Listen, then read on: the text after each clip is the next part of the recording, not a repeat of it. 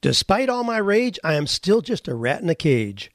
Well, some rock and roll lyrics never go out of style.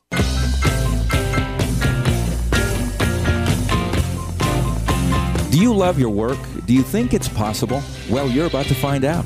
It's time for 48 Days to the Work You Love with Dan Miller on the 48 Days Online Radio Show.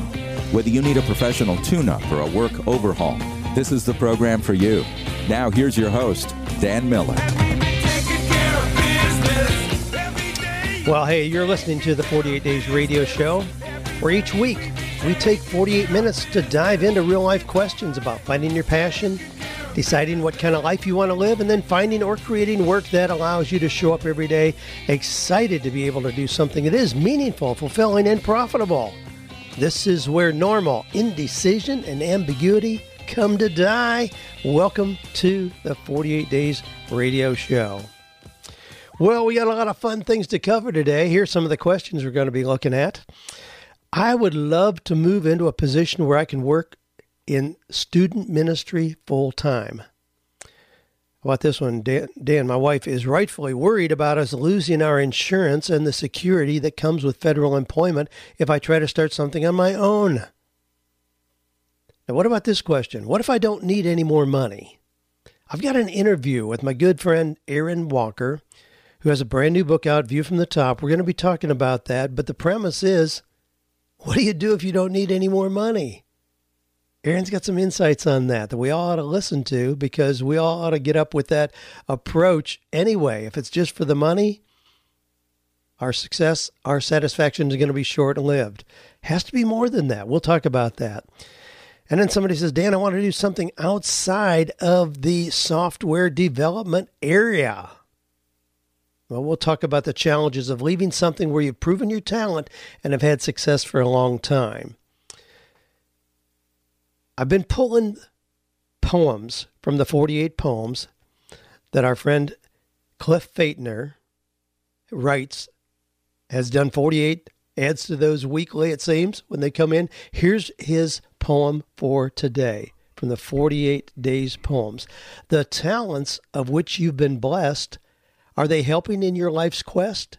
Do they help make you money, keeping life sunny? Or are they inside being oppressed? Jeez, this stuff is insightful. Unbelievable. What wisdom he packs into 4 little lines, or 5 little lines, as this one is. The 48 Poems. Cliff's one of the active members of the new 48 Days Eagles community. Love having people like Cliff in there who so willingly share. If you haven't checked that out yet, check it out, 48dayseagles.com. Growing community. Every day people are being added in there. We're having lots of fun and sharing lots of things that are helping people increase their success. Well, he just one last announcement about my buddy Cliff Ravenscraft's next level workshop that he's got coming up June 16th and 17th. So depending on when you're listening to this, I mean, this comes out on June the 9th, but depending on when you're listening, it may already be too late. But you can check it out. If you want to build a business around your podcasting efforts, that's the focus of his next level workshop. Now, certainly you hear me do that. I love the podcast, and it is the core marketing piece of my business without any question. It does more in terms of making everything else work than any other one thing I could put my finger on. So if you're interested in that, just go to podcastanswerman.com/next-level-workshop. That's Cliff Ravenscraft's workshop coming up at his own beautiful home just up south of Cincinnati on June 16th and 17th. Well, I've got a free book I'm going to give away based on one of our listeners' offer here, which is really cool. This comes from Nance Schick, who is an attorney in New York City. She's in New York. She's an attorney, arbitrator, mediator, conflict resolution, a coach. And she says, it dawned on me that you're the 48-day guy, and my 48th birthday is this month in June.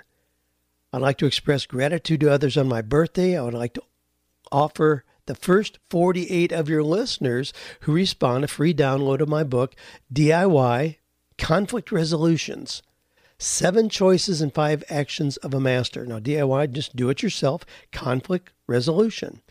And she goes through things in there like resolving conflicts with your, these aren't, necessarily legal things, but the conflicts you've got with your own self-confidence, conflicts with your environment, conflicts with time, conflicts resolving self-image conflict, conflicts with relationships, conflicts at work.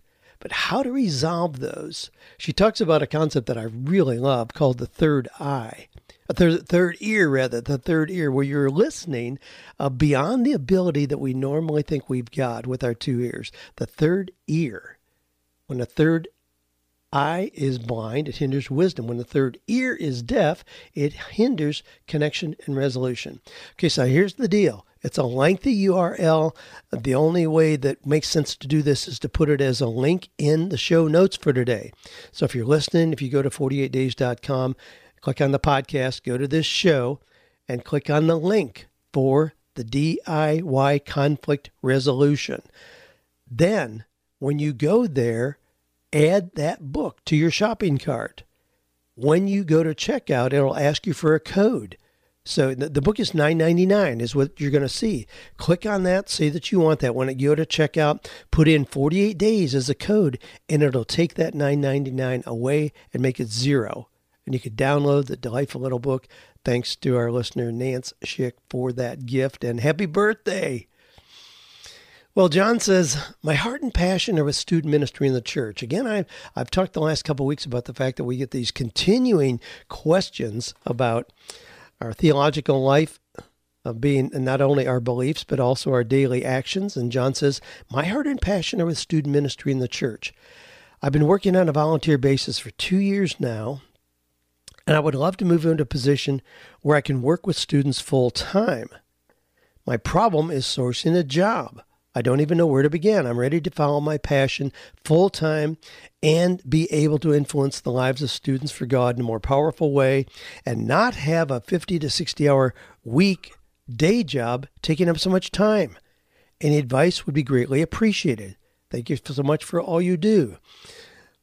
Well, John, you may decide you don't want my advice after I give it here because I'm going to make you think about what it is that you're requesting. Incidentally, if you want a job, go to churchjobs.net. I mean, they have tons of jobs listed there. So can you find a job? Absolutely. Now, when we look at the size of most churches, I mean, a church has to be, if you're going to be a student pastor, student minister with a full-time position, they're going to have 1,500 members or so. So that really narrows the number of churches that are out there because a big proportion of churches don't have that many members. I mean, the average church in America in some denominations is about 75 members. So we're talking about you've already really made a large screening process if you are looking for a full-time position as a student minister.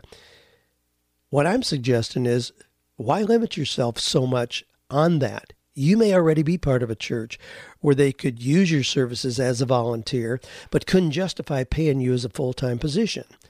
I think that works to your advantage and to their advantage and to the students' advantage, frankly.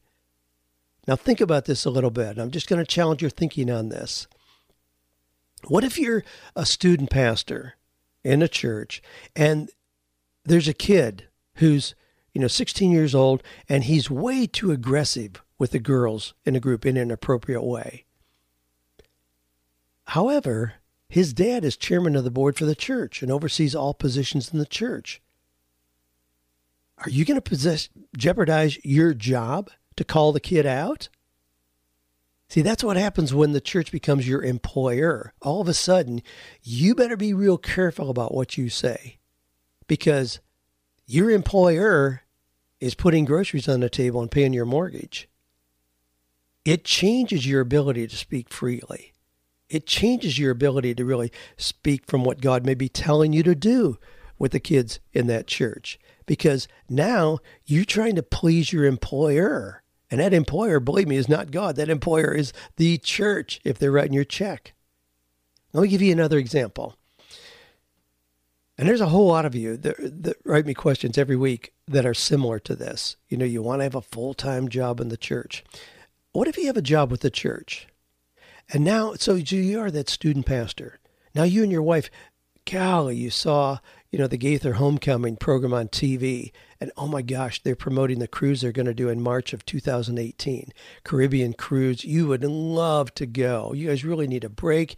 Our buddy Ken Davis is going to be there. Buddy Green from here in Franklin is going to be there. David Phelps. There's going to be other speakers would inspire you and help you to be better in your ministry work. But my goodness, the rooms for you and your wife started over $4,000 with just a mediocre room. You'd need another $2,000 for travel and arrangements for your kids for that week. And a church is paying you $38,000 a year. How are you going to make that work? You can't go. But now what if we revise that a little bit? What if you're in a job that pays you $65,000 a year?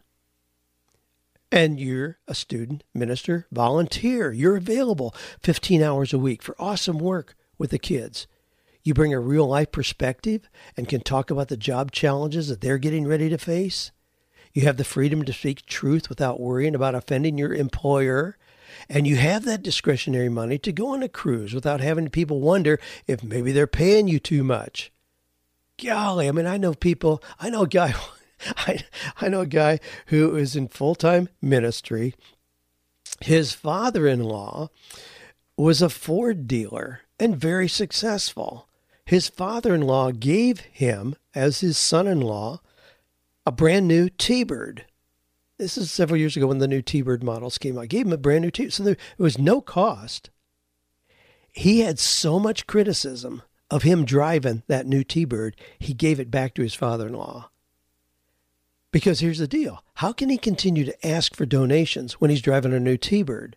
A Mercedes or a Lexus, whatever it happens to be. I've seen that happen over and over and over again. If you're asking for money for your ministry, you're going to have people looking over your shoulder at every decision you make. Every decision you make. They see you at a nice restaurant. My goodness, how can you afford to be here? If you have a bottle of wine, we're paying your... I'm not even sure you should be having a bottle of wine, depending on where you go to church. Well, frankly, I would never be able to sleep at night with that kind of microscopic looking over my shoulder. I think you can do better ministry when you are part of the real world, when you have a job, when you pay your own way. Go back and read the writings of Paul in the New Testament. Paul says you need to be a tent maker. You need to do something to provide your own way so you don't have to modify your message based on what the people who are telling or you're serving want to hear. If you get into the process of what he called just tickling their ears, you've compromised your message. And a lot of people do that because they're at risk of losing their paycheck. Boy, I think you're better off. I think you can do more powerful ministry with the kids in the church by having a job and being connected in the way that most of us are than by forcing yourself in under the umbrella of the church alone. Well, there you go. I probably offended a whole bunch of you all at once there today, but certainly my opinion. And when you ask for it, that's what you're going to get here. Take it for what it's worth. But I see some real challenges in the way that we pay people to then minister to us. I think you ought to be in ministry full time. Now, what that looks like can vary. If that's as a pastor, well, it could be, but it can also likely be as a truck driver or as a plumber, an electrician, or a brain surgeon, or a dentist. Those are all opportunities for full-time ministry in the way that you connect with people and serve and provide hope and encouragement. They're just different vehicles for engaging with people, which is what ministry is. Well,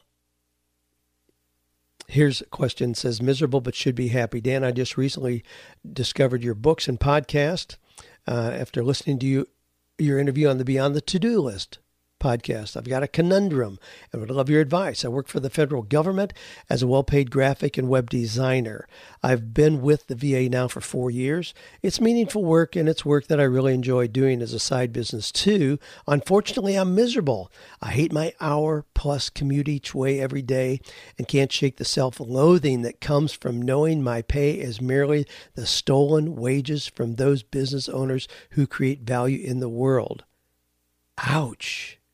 He's describing our taxation system as stolen wages from those business owners who create value in the world. Okay, wow, that's a pretty strong statement about how you view the work that you're doing.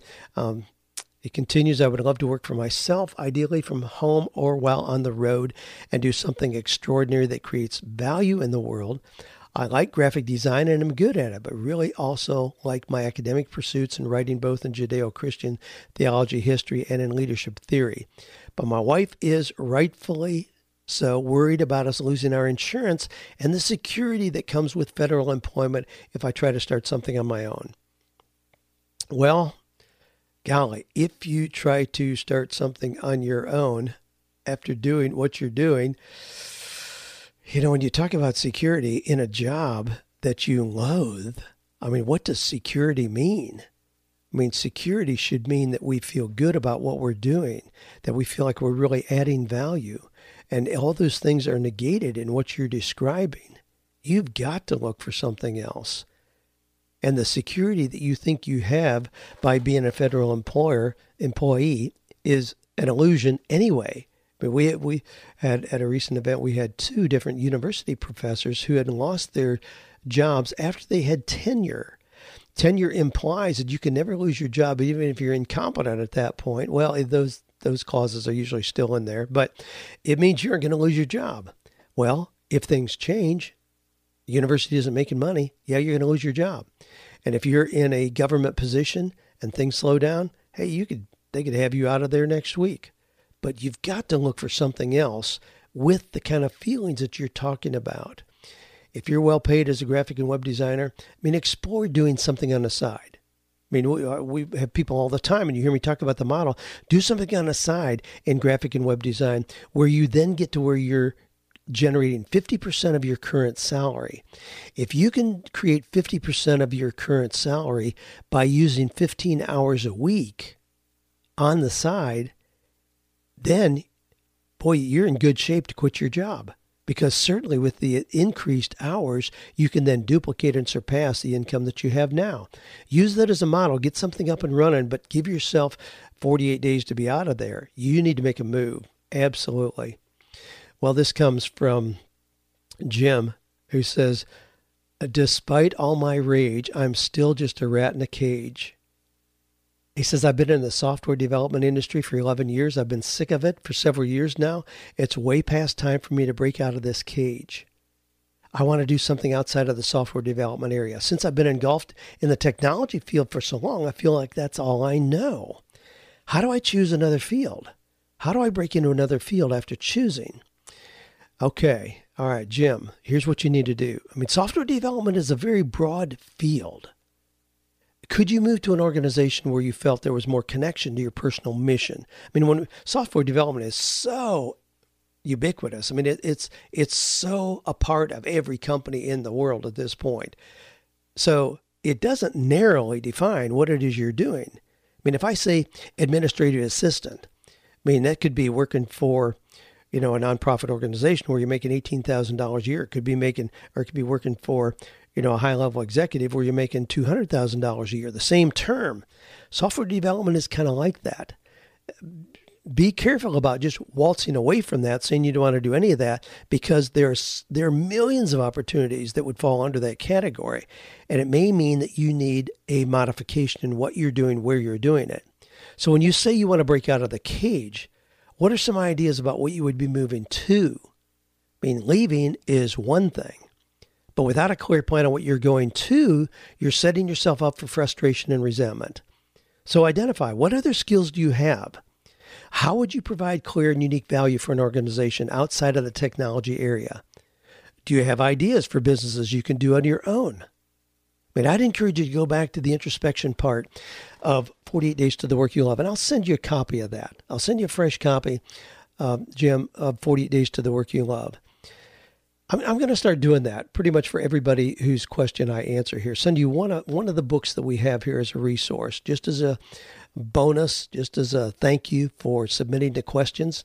But anyway, I'm going to send you a brand new copy of 40 Days to the Work You Love.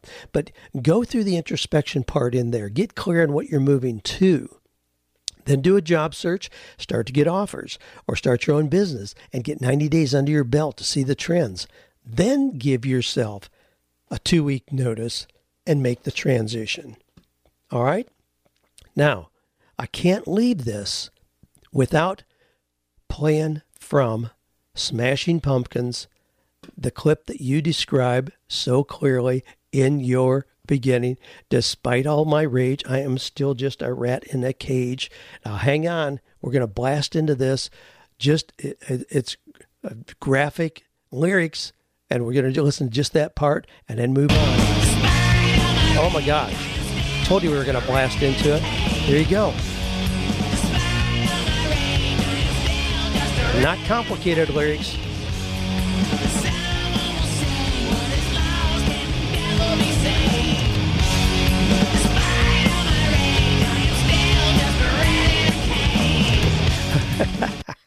Well, there you go. Like a lot of rock lyrics, they go on and on and on, but that you get the gist. Despite all my rage, I'm still just a rat in a cage. Well, great to have that. Wow. Now, I want to pull up an interview that I did this week, just a conversation I had with my friend Aaron Walker. Now, you've heard me talk about him, how he came out of bricks and mortar kind of businesses and got into coaching and has absolutely skyrocketed to the top. And he got into coaching not because he needed a new income stream, but because he realized he had a gift to share. So he approached it very, very differently than a lot of people get in. So without any more on that, I want you to hear about his approach to work and his new book that he's got out. Well, Aaron, it's a delight to have you on. My audience is very familiar with your name because I share so much of your story over and over again. And now you're just launching your brand new book, View from the Top. So welcome on to 48 Days. Well, thank you, Dan. It's like my hero. I mean, you're the guy. You're the reason that I'm even doing what I'm doing. I tell everybody the best part of the book is the foreword because my buddy Dan Miller wrote it. Well, it was a delight to do that. It's been a long time coming. And then the cool thing is, this is really uncharted territory for you. You've had a lot of success in a lot of things that are totally unrelated to coaching and writing, and here all of a sudden you just come onto the scene. So I love the fact that you chose a new industry to get in, and I want you to tell our listeners about that a little bit.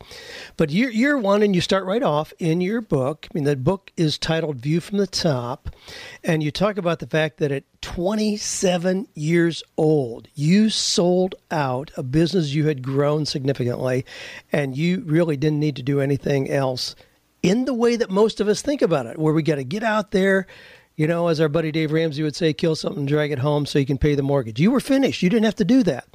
What was your thinking at that point at 27 years old? I thought, poor kid from Nashville, Tennessee, makes enough money in 9 years to retire and life is good. And then 18 months later, man, I'm waking up. I gained 50 pounds. Robin goes, this is not what I signed up for. And I'm like, golly, Robin, I'm bored out of my mind. I don't have anything to do. You can only hunt and fish so much. And a lot of people say, man, I'd love to try that for a little while. And go ahead. It's fun for a little while. But my goodness, at 27 years old, by that time I'm 28 and a half years old. And I'm thinking, she said, you got to go do something. I don't care what you do. Get a job, go back in business, do something. Listen, guys, you've got to have a purpose, right? You've got to have a reason to get up each and every day. And, Dan, I didn't have trusted advisors at that time. It was after that we got together in the mastermind group that we've spent 2 decades being involved with each other now in these masterminds. But I wish that I had mastermind participants and members around me when I was 27. I didn't have anybody, right? I was making these decisions on my own.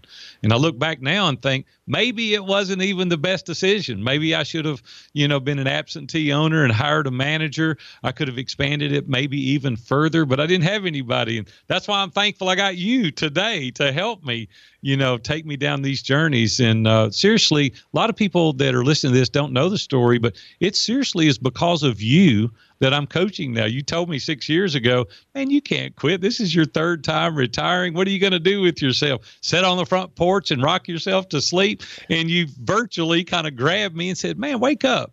You need to coach. And so that's what I'm doing now. And I'm absolutely, Dan, owe it all to you, man. You've really, really shown me a new way and probably having more fun now than ever. Well, I appreciate that. But it's people like you who take action, who figure this all out. But there's so many things that you kind of dropped in just your comments there. One is, it's not just about making money that gets us up in the morning. We've got to have a reason, got to have a purpose. So even if money is not the motivator, There's got to be something. And for a lot of people, I think that's a tougher question than just the idea of having to get out and make money. I mean, that we understand. How do you approach this when, and you've done this a couple times, let's talk about the second time where you got into construction, we're building high-end homes, you quit, again, sold out on that business, thinking you were going to just retire again. And I know I kind of challenged you at that point. I think I told you that. You always do, man. You're worse than Robin. I mean, you're like on my butt constantly. Come on, keep moving. You won't let me sit down for a minute. I think my words to you were that to just at that point in your life sit on the front porch and rock yourself to sleep was probably the most selfish thing I'd ever heard anybody say, in that you had so much to offer. But that's a different kind of motivation. So what brought you back into the game so aggressively, even though finances were not the motivator? You realized you had something to offer. Explain to our listeners a little bit about how you went through that process of discovering a new purpose that motivated you. Well, you know what happened, and it's really cool. It's kind of a really cool place for me today, the Sanctuary, because that's really where I realized it. And you invited me to do Innovate, and I came out and really enjoyed that. Dave Ramsey invited me to do EntreLeadership Mastery Series and really enjoyed that. But it was the second night I was on my way home, and you texted me because we all live here in Nashville, not too far from each other. And you said, Aaron, did you see the people leaning in, listening to your story? And I just text back and said, I'm a good storyteller. And you said, no, you've got all this business experience, 30 plus years of business, 30 plus years of marriage, and you've really got something to say. Well, it really dawned on me once you said that. I went home and told Robin what you said, and I kind of questioned it. I'm like, really? I mean, seriously? Is it that big a deal? Tom Schwab has helped me with this. He said, what's ordinary to you is extraordinary to others. And we take that for granted oftentimes. And I started thinking through my passion from being involved in men's groups and mastermind groups and accountability groups. And we chose, to help ordinary men become extraordinary. And that's what we do now. We have national and international clients. We have 8 mastermind groups that we facilitate on a weekly basis. And just to think of the changes, the growth that has happened, edifying, encouraging people and seeing their life change, you instilled that in me. You pointed it out to me. You showed me something that I didn't see in myself, and it really opened my eyes and gave me the possibilities of what could be in the future if I would just expand on it. So we did. We kind of went for it, and we work hard. You know me, Dan. You know me a long time. When I get in something, I'm going to work hard, and we've really, really worked hard and diligent, and God has just multiplied it, and it's just been amazing. Well, again, I commend you on taking action like you have. Always massive action, whatever the endeavor is. You're in it full speed, 110%. And it certainly has been borne out in what you're doing now when you accepted the idea of coaching those who were farther behind you on a path. You didn't come into this with fancy degrees, certification, credentials, and all of that I'll sometimes think are important, but just a lot of success. And that success is motivating to people. Now, when you came into this, and there's something I know I've used you as an example on my podcast previously, but you came into this with no email list, no blog list. You weren't a podcaster. You hadn't done any of the things in this space. You were used to physical work, bricks and mortar kind of businesses. And now you came into this information space, so you really had no audience. And we talked about how you could borrow the credibility of other people. You did that with a degree of excellence like I've never experienced at all. Talk to us a little bit about the one thing that you did that put you on the map so quickly. Well, the thing that I discovered is that we were going to go national and international, and it wasn't something that I could do like I did in bricks and mortar, where you just take out a ad in the newspaper or local magazine or local radio station. I'm like, hey, my audience, if you're a male 27 to 55 years old, you're the guy. And someone introduced me to podcast, and they said, you need to get on podcast. I said, I'll be happy to get on it. What is it? Let me figure out what it is. And once you introduce, so they did. And I really educated myself on that. And then I went out and got on a couple of podcasts, and very fortunate, got on some pretty good sized shows. And then it kind of went from there. And I started thinking, I could start my own podcast. That'd be great. But it would take me years to develop the audience that I could leverage myself and be the expert guest on their audience, build my audience, and then start mine. And so that's exactly what I did. Done over 400 interviews in the past 30 months. And the more you do, the more invites you get.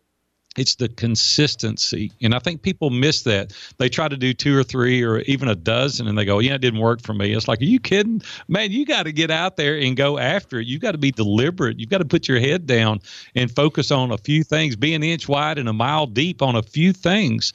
And that's what we did. I've written hundreds of blogs now, and I've done hundreds of podcast interviews, and I don't have to do everything. You don't need to do everything well. You just need to do a few things really, really well. Be that inch wide and a mile deep in a few places, and it will take you places you've never been. So that's what we've done. We've just elected to get in our lane and stay there and do it consistently, and it's paid off. And I think that's a really important point. A lot of people jump into the business at this point and see all these social media tools that we've got, get enamored by the tools, forget their real core message, and just spin their wheels a lot, trying to update their Facebook page and do something on LinkedIn without getting in the game like you did. Now, again, you came into this without a long background, just a lot of great in this space, without background, in coaching, teaching, speaking, blogging, podcasting, and all that. But you realized this is a way to leverage your message and to go places you had never been. Used to bricks and mortar businesses where, you're going to address people 5 miles from where you are, and that's pretty much it. Now you're touching guys that are all over the world, literally. Now you have taken that core message, some of the stories that we're talking about here. There's one other story I want you to talk about real quickly, but now you put these together in View from the Top, which is one more way to leverage your message, and you're doing some unique things even as you're releasing your book that most people don't do. But there's a story that impacted you. Several years ago, you had an incident early morning. Talk to us a little bit about that and how that is a piece of what you're doing now. Well, what happened to me was I was hyper-focused on myself. I'm a poor kid, had nothing, made a little money at 27, started another business, grew it, 4 or 5 times the size it was when I bought the business. And so now I'm 40 years old at this time, 2 little girls, life is good. We've got a place on the beach. We've got a beautiful house in Nashville. Things couldn't be any better. I'm like, my goodness, this is the American dream. Until August 1st, 2001, I'm headed to the office, going down Gallatin Pike in Nashville, busy 4-lane highway. And a guy named Enrique was crossing the street to catch a local bus, didn't look my way, and I ran over and killed a pedestrian. Man, you talking about your life coming to a screeching halt, Dan. It was like amazing.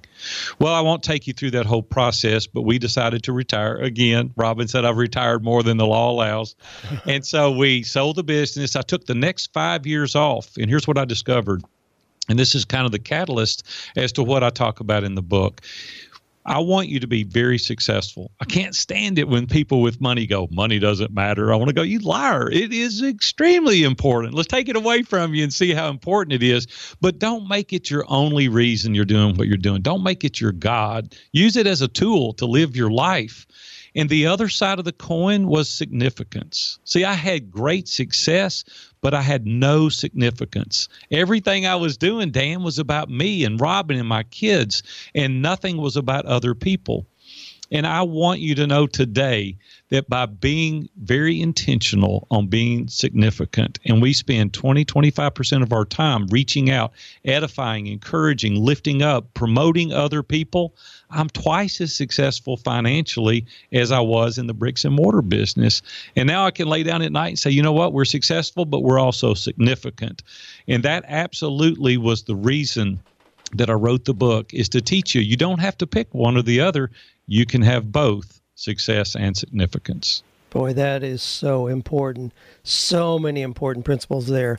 Well, again, congratulations, my friend. I'm delighted to see the success and significance that you've established in just these last few years. So quickly, you've reached a level of success in what you're doing in this space that a lot of people think it takes 20 years to get to. No, if you're intentional, if you do things very strategically, as you've done, you can accelerate that path.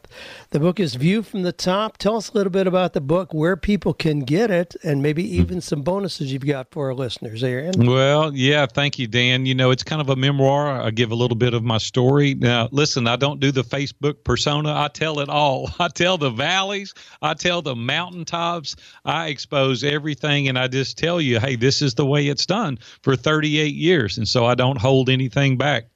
I talk about setting boundaries. I talk about breaking free from the things that are holding you back. And I tell you to surround yourself with wise people like I've done with you and Dave and Ken Abraham, some of those amazing guys that are out there in the community. Our mastermind group has absolutely been a catalyst for the success that I've had over the years. So I'm very appreciative for that. You can go to viewfromthetop.com/book. And if you pre-order my book now, we only have a couple of weeks left. June 20th is the launch date. So here we are the 9th. If you go now and get the book, I'm going to give you a digital copy of the Mastermind Blueprint. It's another book that I wrote with my partner in Interview Valet, Tom Schwab. Seth Godin just gave us the endorsement.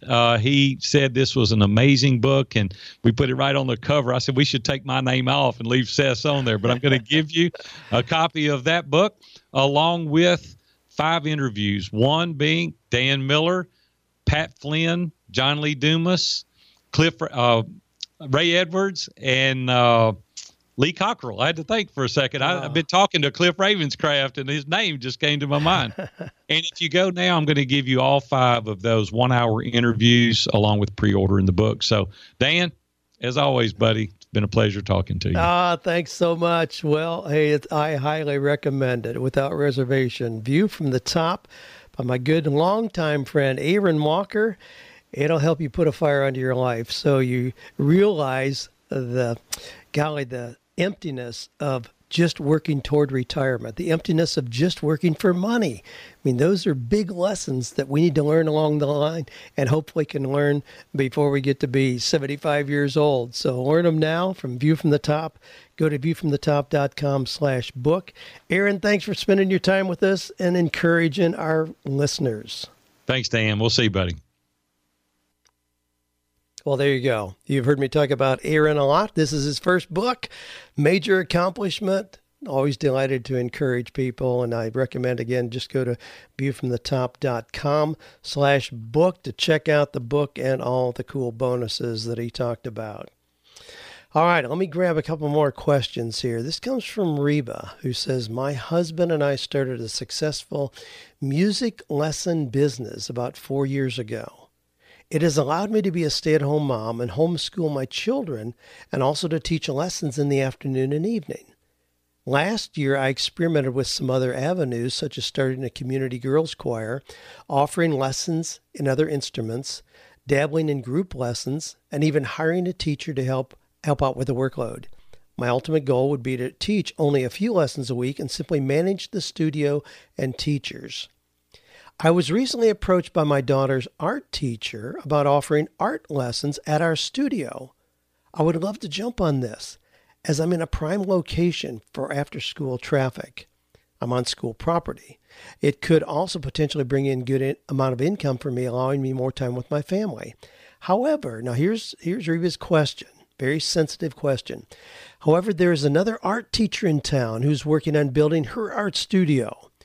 We are a smaller rural community, and I would like to keep from straining relationships if possible. I would like to be upfront with her about what I would like to do and was wondering if I should try to collaborate with her somehow. Not really sure how, but just want to keep things on a friendly level for everyone. Any advice you could give would be greatly appreciated. Thanks in advance. Well, Reva, I love your question. I love your heart. I love what you have already done. Commend you on taking action and having the success that you already have. Here's great news. There are nothing but green lights for you to go ahead and do what you want to do here. You have the interest, you have the perfect connections, the ideal location, and a ready market. Now, the reason there's nothing but green lights is because there are so many legitimate approaches to teaching art. Your little town will be better off with several of you teaching art. I mean, that way students get a broader and healthier overview of the options. I mean, I see people coming through Joanne, my wife's art classes here, and then I hear about them being part of Debbie Dearman's classes or being part of, another teacher in Melody Jackson's classes. But golly, all these gals know each other because if there's a lot of options, the students are going to get a broader and healthier overview. Some are going to teach watercolors, some pencil sketching, some will use graphite, some acrylic, some using brushes. Some use palette knives. I mean, some teachers are going to be great with portrait sketches, others with landscapes. Joanne just had somebody come in, and his focus is trees. How to do trees so they look really realistic. But he's not going to teach them how to do faces. He teaches trees. I mean, no one has all the great approaches to art covered. Now, when you think about it a little bit, I love this kind of metaphor that we're developing here. And it applies to so many things where we think, oh, somebody's already doing it. No, when you see a car dealer build a new dealership on the edge of town, what happens? Lots of other dealers are going to build right next door.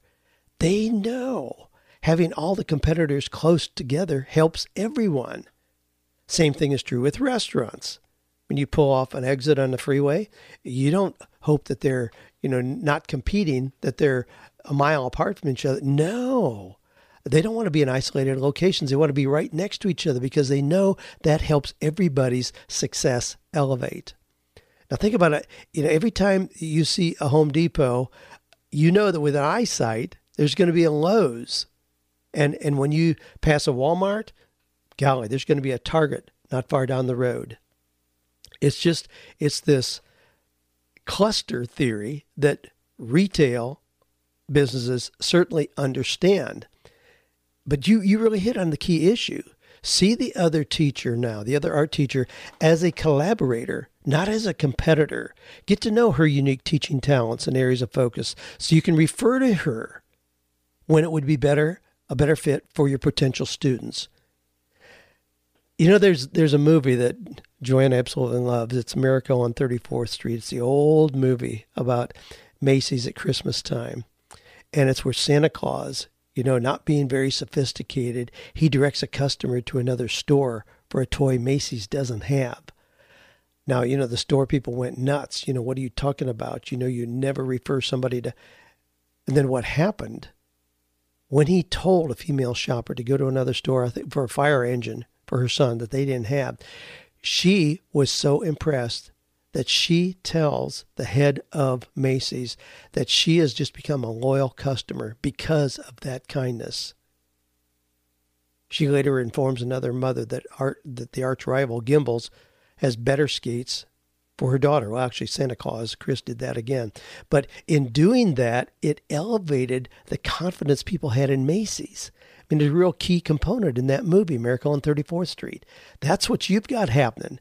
That's what you have the ability to do that. As a coach, I get hundreds of requests for my personal coaching. And if you want to check that out, I'd be delighted to look at it. Just go to 48days.com, click on coaching, and you can fill out a little profile there. I refer 99% of those to other people who have skills that are beautiful matches for what those people need. It would be ludicrous for me to pretend to be a coach for whatever ails you, whatever you want to accomplish. No, I know very narrowly what it is where I can add a unique value, where I am energized, the kind of situations where I can really come alive and help you see things in a new way. But it's not broad, it's very narrow. Yeah, wow, move ahead, love what you're doing, love your heart on it, but you can move ahead with confidence. But yeah, the first thing, go talk to the other lady. Tell her that, wow, this is exciting. We'll be able to refer back and forth. What is it that you do that's unique? Here's what I'm going to be doing that's unique. We can really help each other and grow the entire community's ability in art. What a cool thing to be part of that. Well, hey, just a couple other things here. A couple other things regarding I've got just kind of news you can use here that I want to wrap up with. The May jobs data shows that we have added 253,000 jobs in May. Now, what's happening? Now, this is not a political commentary at all. I'm not smart enough to understand the implications of all of that, but be that as it may, we see what's happening in the workplace. People are confident. People are adding new jobs as fast as they can. 253,000 new jobs added. Now, that means our unemployment rate is at 4.4%. That's the lowest it's been in a long, long history. out of check. I mean, that's really low. Anytime it's under 5, we consider us to have full employment, because there's always going to be at least 5% of people who are in between jobs or, making changes that they desire on their own. Well, we're at 4.4%. I mean, it's so low that there's federal concern about it, how they may have to adjust rates to compensate for that, because what it means also is that employers can't find people to work. That means if you're a job seeker, there's never been a better time than right now. There's so many jobs being added every day. We had an example just yesterday in our Coaching Mastery program. Marianne, a delightful story about meeting with the mayor in her town, and she described a coaching process that would really help the leadership of her city. He agreed. Guess what her next move was? She volunteered to be the person they contracted with. This was not a freebie. They contracted with her. She described what needed to be done. They said, yes, we agree, and hired her after very brief negotiations to fulfill that. I mean, what a cool story. I'm going to have her share that in our mastery group. Now, here's some other things that are happening. I'm getting cards almost daily in my mailbox, because here in Franklin, Tennessee, UPS is looking for package handlers, $14 an hour. They get right on the card, $14 an hour. So we're not talking about places that are, they just have the $7.50 an hour, minimum wage jobs that are available. No, here's one at twice that, twice the minimum wage, $14 an hour to start with. Please show up. UPS, reputable company, obviously.